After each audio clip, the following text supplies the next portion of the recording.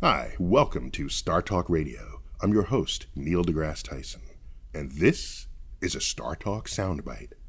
Being a man of a certain vintage, rackets were made of wood, and that goes back quite some time. What was the step up from coming away from wooden rackets, and what did it actually bring to the game? Mm-hmm.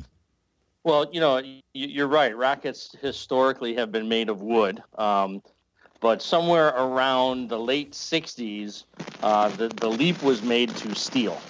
All and right. what steel gave us was the ability to get rid of some of the weight, so they got a little bit lighter. But the downside, and I have one right here, the downside is that the head of the racket still remained very small. Mm-hmm. So it was about the same size as a wooden racket. So players got a little benefit. It got a little lighter, but it wasn't a huge leap forward. With the steel frames, you get a little bit more strength, and therefore, is it right that you can get tighter strings, and that then affects the type of game that you can play with that particular racket? Yeah, that's true, but the main benefit of the steel was that the racket got a little lighter and a little stiffer. Ah. And so by getting stiffer, players got a little more power with an easier way to get it. Mm-hmm. So now, what are most rackets made of now? Is it more like some kind of composite, or is it more carbon fiber, or what is it? Yeah, so you actually missed one. So we had the steel, Right. which was a step forward. And then shortly thereafter, we got into an era where we got aluminum rackets. Ah, I remember that. Oh, that Now, wonderful thing, aluminum. Aluminium, you mean? Aluminium, yes. Don't forget I'm British, Ron. He's British, so it's... But that's a bigger head.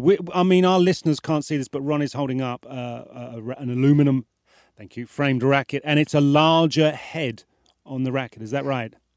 Right. So going from steel to aluminum, you're cutting a lot of weight out, which then enabled the racket designers to create these larger head sizes. All right. That was really a big leap forward because now the average player can get this larger headed racket and actually have some success on the tennis court.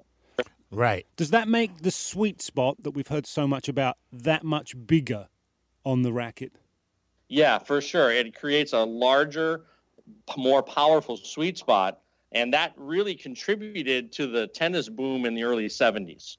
Ooh. Okay, that makes sense. Yeah. Doesn't it? Yeah. There was controversy at the time when the larger head came out because the devotee of the smaller head racket said it was akin to cheating. But it has been fully embraced right now, hasn't it? Absolutely. There's no question. So where are we now? Chuck was saying we've got the graphite carbon fiber rackets. But am I wrong in thinking it's not just one thing? It's a composite of several different elements or materials? Yes. So the next major leap forward was to the composite rackets or carbon fiber, or what a lot of people just call graphite rackets. Yeah. And so this, again, took a lot of weight out, got the rackets very stiff, and Right. put the rackets in a very lightweight category. So if you're just playing tennis, this is so easy to play compared to the rackets of yesterday.